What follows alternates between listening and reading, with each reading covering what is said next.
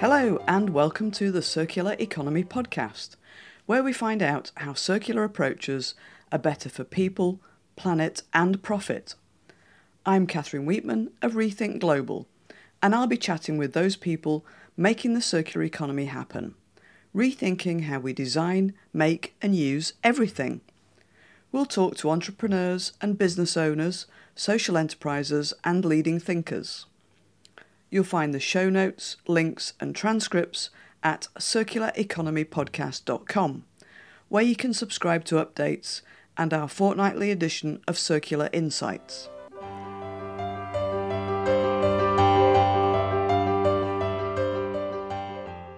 Hey there and welcome to episode 45. I'm recording this on Thursday the 21st of January 2021.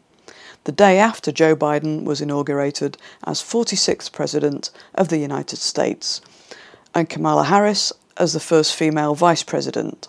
A great day for sustainability activists all over the world. In his speech, Joe Biden said, "Folks, it's a time of testing. We face an attack on our democracy and on truth, a raging virus, a stinging inequity, systemic racism, a climate in crisis, America's role in the world." And of course, many of us elsewhere in the world are facing those same testing challenges. President Biden went on to say, "It's time for boldness, for there's so much to do." And he urged us to take action, remembering that we'll be judged, you and I, by how we resolve these cascading crises of our era. In today's episode, I'm talking to Peter Desmond, my colleague here at Rethink Global, and someone who's deeply committed to solving some of those challenges, especially around climate and inequality. Peter is a circular economy coach, workshop facilitator, and strategic advisor. He's done lots of work in Africa and is co-founder of the African Circular Economy Network. He helps businesses find circular opportunities, create a compelling business case and broaden their network. Peter's keen to work with small and medium businesses and startups, helping them use the circular economy to succeed and prosper. Peter Desmond uses his experience from 40 years as a strategic advisor, coach, trainer and senior finance executive to support small and medium enterprises and corporates in the UK and Africa in getting started on their circular economy journeys. Peter's worked as a coach and mentor with government support programs for entrepreneurs and growing businesses such as Clean Growth UK and BusinessLink. He's a Circular Economy Club mentor and until recently was local organiser for Brighton and Hove chapter in the UK. Peter is also a chartered accountant and MBA graduate, which brings a broad commercial perspective to his circular economy work. Peter also has a Master's in Globalisation, Business and Development from the Institute of Development Studies at Sussex University. His dissertation looked at the constraints on recycling mobile phones in the context of moving towards a circular economy in South Africa, enabling him to uncover the ways that circular approaches are better for developing economies. In 2016, Peter returned to South Africa to co-found and chair the African Circular Economy Network. This aims to build a restorative economy that creates well-being and prosperity for people all across Africa, whilst regenerating environmental resources. The network now has over 100 representatives in 30 countries across Africa. Peter, welcome to the Circular Economy Podcast. Thank you, Catherine, for inviting me. And it's great to see you in inverted commas on Zoom again. And just to explain that we have regular calls. We've been working together for a few years, having first met back in 2017 after you contacted me about reading the book. And we got talking about our shared interest in the circular economy. And soon after that, decided to start working together, doing workshops, various talks, supporting each other with other projects. And now we're embarking on some more formal circular coaching programs. So perhaps we could start with a few quick examples of your experience in circular coaching, because you've been doing this for a while. Yeah, absolutely. And Catherine, I just wanted to make your head even bigger than it already is, that the first edition of your book was the best book I'd ever read on the circular economy. And now having, in the process of reading the second edition, it's still the case. A great range of case studies and explanations of circular business models, particularly in supply chains, which is why I contacted you in the first place. So it's great to have this chance to explain a bit about my background and some of my experiences. Good stuff. That I'm not quite sure about that head already bigger than it is. Might need to take you up about that afterwards. No, I don't think you got a big head at all. So yeah, the experience that I've had actually in recent years on coaching businesses in the circular economy is actually quite varied. And just three quick examples of how this has happened. The first one is called Superlupo. I met Jenny Barrett in a coffee queue at Brighton Chamber conference in 2017. And it was a strange conversation. I said, "What do you do?" And she said, "Well, I sell organic, environmentally friendly baby clothes and children's wear." And I said to her, "Have you ever heard of Vigor, which is a Danish subscription-based clothing model for children?" And she said, "No, I haven't." I said, "Well, perhaps you could think about it." And I then went on over the last few years to help her think about what that might mean for her business. And actually last month, she launched Superlupo Life, which is an online clothing library of pre-loved baby clothes that parents can rent for as long as they need them before they return them, and then take out different clothes for different sizes. So that was really a great privilege for me to be able to see a business grow like that, a new business model for an existing organization. And I helped her connect, guided her in a strategy, introduced her to possible funders and potential volunteers and clients. So that, I think, is maybe one element of how circular coaching actually happens, sometimes by chance, but then very deliberate in how you work with people. The second example is called Circularity, which is it's a new business. It's a circular approach to making carbonated water, and it's at the stage of developing the concept from an initial idea, and it's something that is still very much in its early days, and I can't really say too much about it. But the aim is to reduce plastic waste, to minimize carbon footprint, and we're in the process of applying to Innovate UK for grant funding. And part of my role there was to assist with developing applications for grant funding, but also to support the entrepreneur at funding pitches and look at some of the commercial elements of the project, including finance and risk. And I know that risk is something that's dear to your heart. Absolutely. And just thinking about the trying to avoid plastics and not just focus on making plastics recyclable and hoping that they get recycled.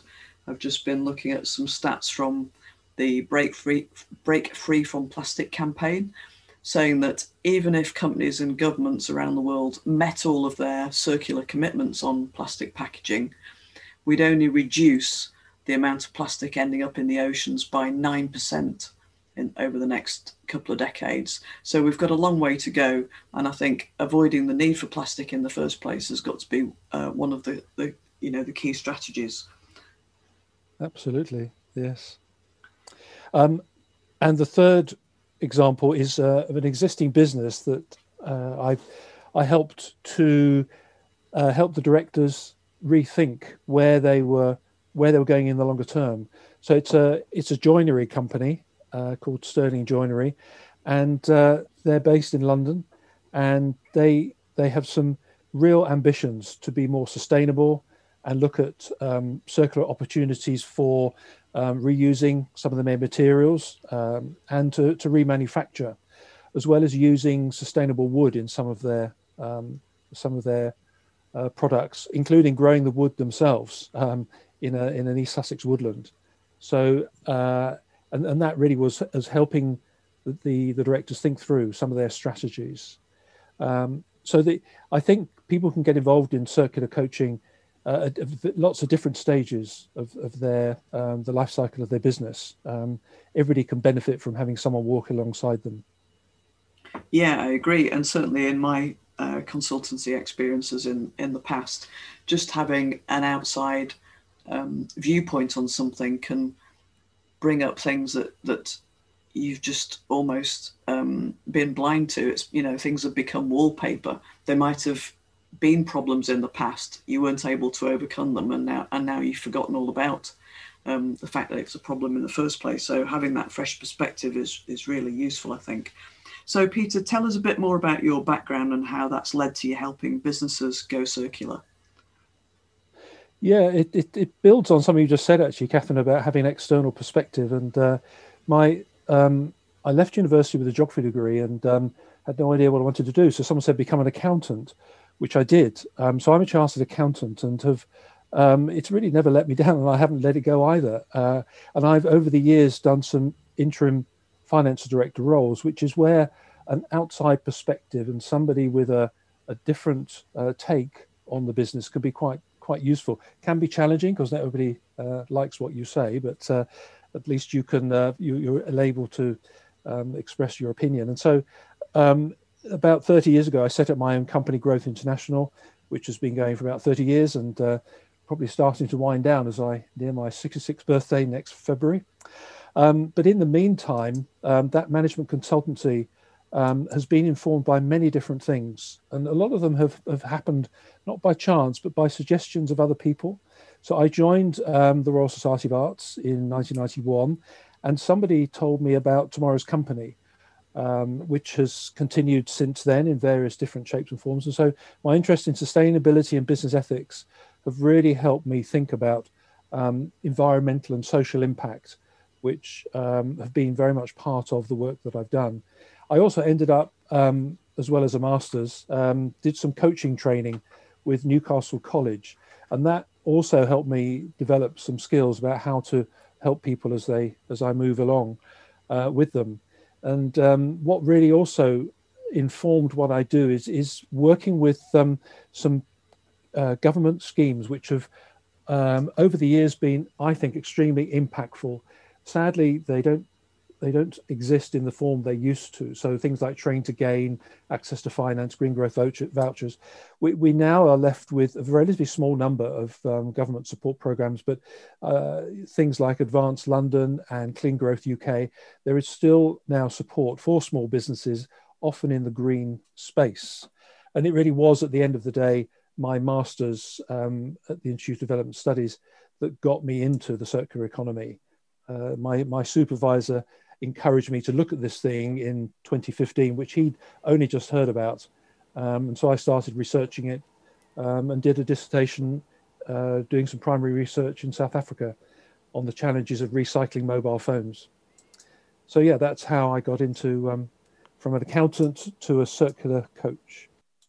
Yeah, it's a fascinating journey, and I think your insights in Africa have been really useful to helping you and the other members of the African Circular Economy Network think about the different challenges in a developing economy as opposed to an industrial or even post-industrial economy. I'm curious to know a bit more about that. Can you tell us a bit more about some of those challenges and the kind of things that businesses and social enterprises are doing? Yeah, sure. I'll come back to the Africa situation because there are some challenges which are not too dissimilar, but being solved in a different way. And one of those challenges is funding. And given my background, it is something which has been of great interest to me to see just how circular businesses or business looking to go more circular can actually fund these developments. And so there are probably for me two different elements to this. The first one is about small and medium-sized enterprise like Sterling Joinery who actually want to be more sustainable. And I mean by that two senses. One, about keeping the show on the road, keeping the business moving, but also how they can experiment with circular business models and commercialize those initiatives. And for companies like that, very often they will have some reserves, cash reserves, that can be applied to that research and development. But to be honest, they tend not to last that long. So businesses at that stage would very often look to banks for loans or to venture capitalists for equity. But actually, the banks are not that keen to lend to businesses, even though they're existing and have got a track record, because very often they're looking for security to be put down against the loans. And in my experience, banks do not want people to mortgage their family home to put down as security for the business. And equity investors, in comparison, will often be looking for a very solid business case and a clear exit strategy. And you don't have to look at many episodes of Dragon's Den to really understand what they're looking for. Yet they do bring different expertise to the party and connections. And yet sometimes you need creativity in financing. And I once advised the company on their business development strategy, who was actually using a rolling approach to funding their business through their personal credit cards by paying one card off for another. And for an existing business of several $100,000, that really was a bit of a challenge, and certainly not something I'd recommend. But it managed to keep them afloat until they could source a bank loan. Crikey. It's unfortunately laughable, but it's actually true. Well, I guess if times are hard in business, then business owners will do everything in their power to keep things going, as we've seen through the coronavirus and lockdown and so on. People have had to get creative, haven't they, about either funding things or reducing costs or pivoting the business and so on. No, you're absolutely right, and that was the case there. Definitely, they had no other source of funding, and there's two different things that people need to think about. One is about cash flow, working capital, how they pay creditors and collect debts, but also how they invest for the future. So you might use an overdraft to manage the cash flow, but if you wanted to put research and development effort into developing a new product or a new business model, you would probably need longer term funding to be able to do that. And that's where it becomes more difficult for startups, because unless they have their own personal savings or the bank of mum and dad, then actually it is a real challenge. We have here, where I live in West Sussex, somebody who runs a coffee shop has just decided to open up a plastic-free shop, and empty shop in the village. They've taken it over and are doing it up themselves, but their parents are the ones who have provided the necessary funding to get it going. And so getting grants, loans, and even equity can be considered, but accessing those funds is time consuming. You've got to be able to take rejection and learn lessons for the next time you have a crack at it. I don't think it's an easy thing to do, to look for funding for your business. So at the end of the day, if you've got a good idea, like Circularity, it's possible that you really have to go hell for leather to apply for like an Innovate UK grant fund. But Circularity Capital and other specialist private equity firms are really looking for something more established. And yet I do hear, had a conversation the other day with some people from the European Investment Bank, who are actually developing some very innovative ways of funding circular economy initiatives, both in Europe and in Africa, through methods they call risk sharing. There's also a new British bank it's called the British Business Bank, but that tends to be more focused on traditional SME lending market. But as a way of encouragement, both the Ellen MacArthur Foundation and the European Investment Bank have both recently issued reports on new ideas about funding circular economy initiatives. Yeah, I think more banks are becoming open to it, and there was an interesting podcast from the Ellen MacArthur Foundation 6 months or so ago with an Italian bank that worked a lot with small businesses, and they really saw circular economy as a way to build resilient, more future-fit business models, and were very keen on supporting their customers to get there. And it was an Italian-based bank, but they had branches all over the world. That's right. I think there are some Dutch banks that do similar. And we mustn't forget, because both of us feel strongly about this, is that there are other disruptive banks now in the UK, including Triodos, an ethical bank, which we both use for some of our banking. And they have different approaches to how they invest in more sustainable businesses, and they have crowdfunding platforms. So I think we'll see the emergence of different banks producing different ways of funding these initiatives, which is very encouraging, even if they are coming from Europe rather than from homegrown at the moment. Yeah, definitely. And there are also platforms like the Abundance platform, which is helping private, people with a bit of money to put into ISAs or other small-scale investments to invest in councils and businesses and social enterprises that are all doing, green energy projects, sustainable housing, and so on. So there are moves in that direction as well. So Peter, let's come back to a bit about the difference between the challenges in UK and Europe versus Africa. What are the similarities and differences? Well, I suppose that's actually pretty straightforward. One is the similarity is getting funding. The differences is the context, because our experience in 4 years of working in Africa on the circular economy, there have been over generations really different approaches to solving problems like poverty, lack of resources, and when I was last in Johannesburg, you don't have to walk very far to find a whole street of phone repair shops.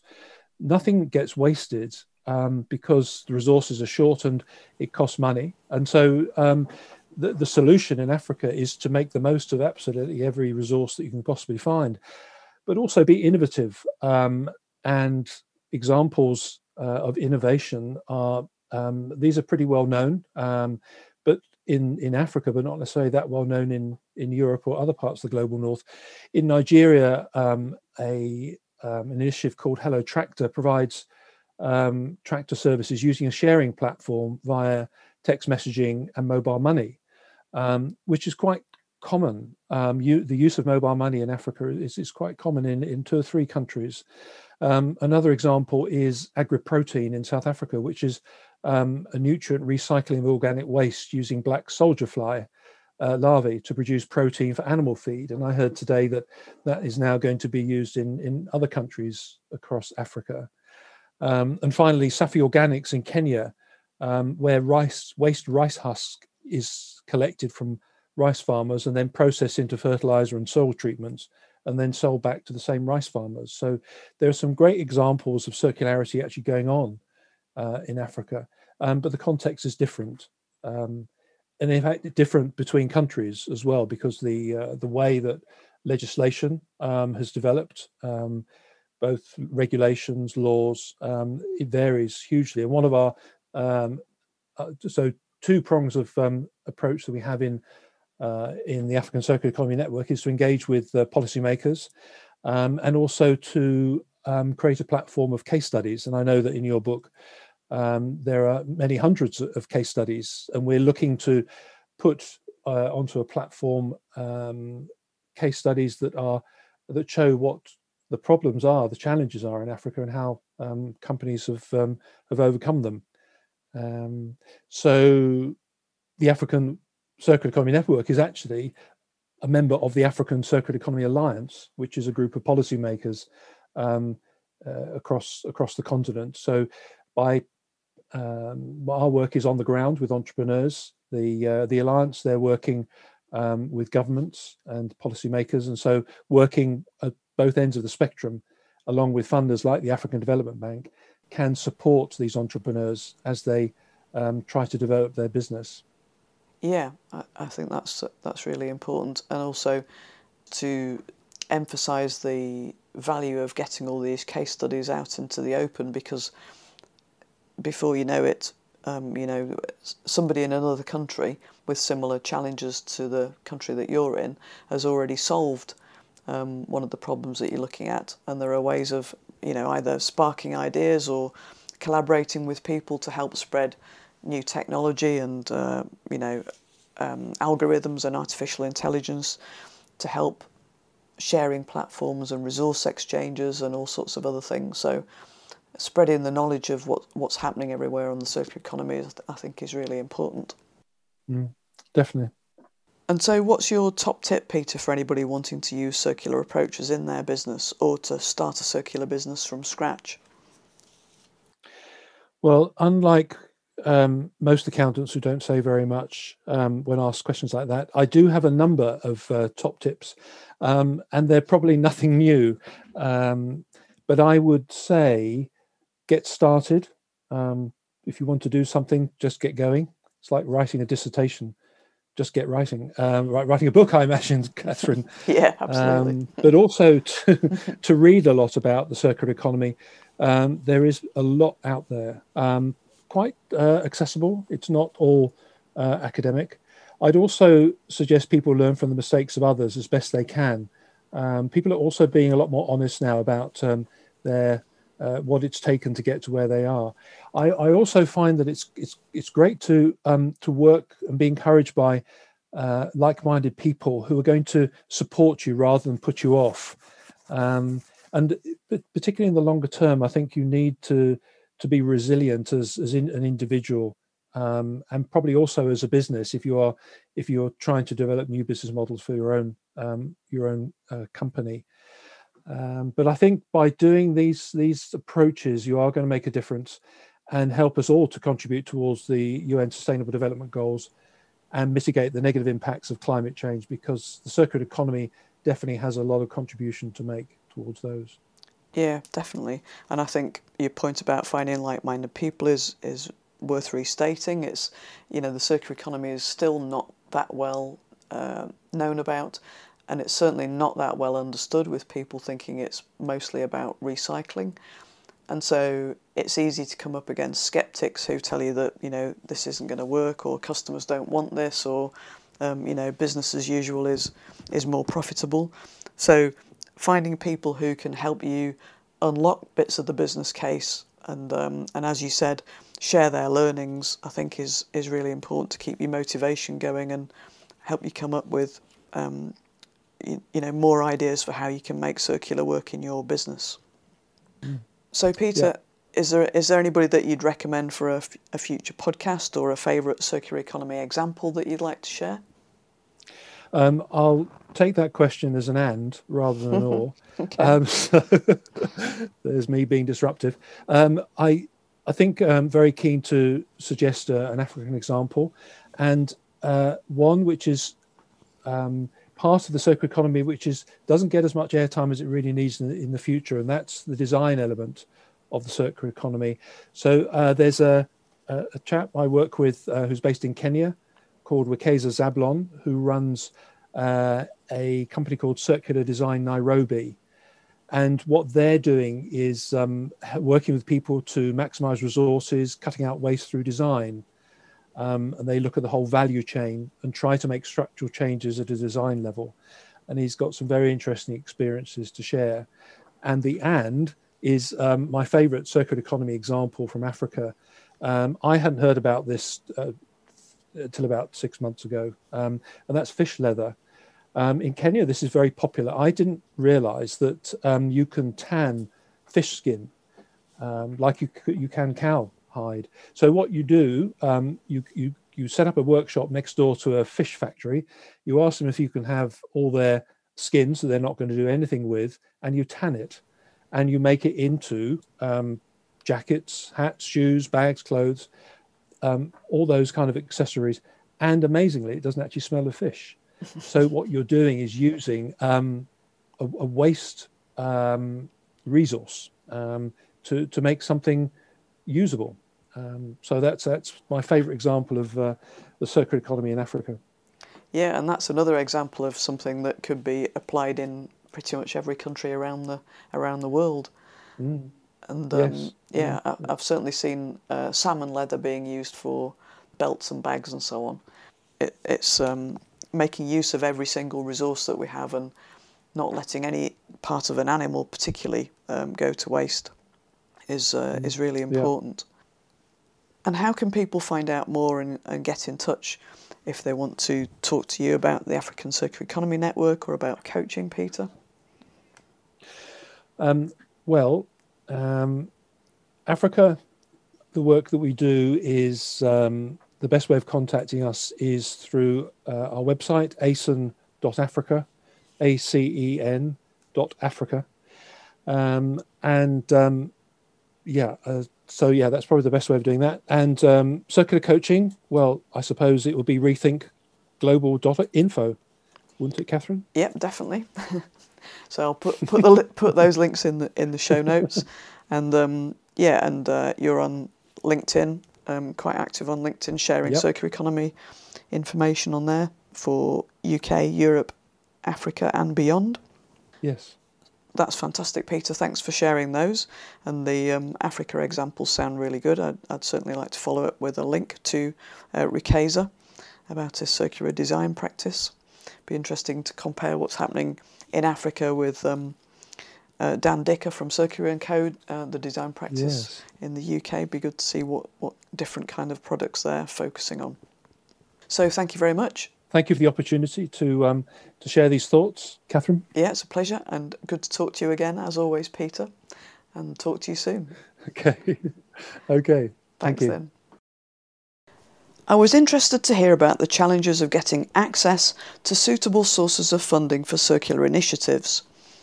Peter made the point that a venture capital funder often wants a proven business model, and it's worth remembering that venture capital funds often push businesses to grow quickly, so the fund makes a high return on investment and can then exit. Banks, too, will be looking for proven business models.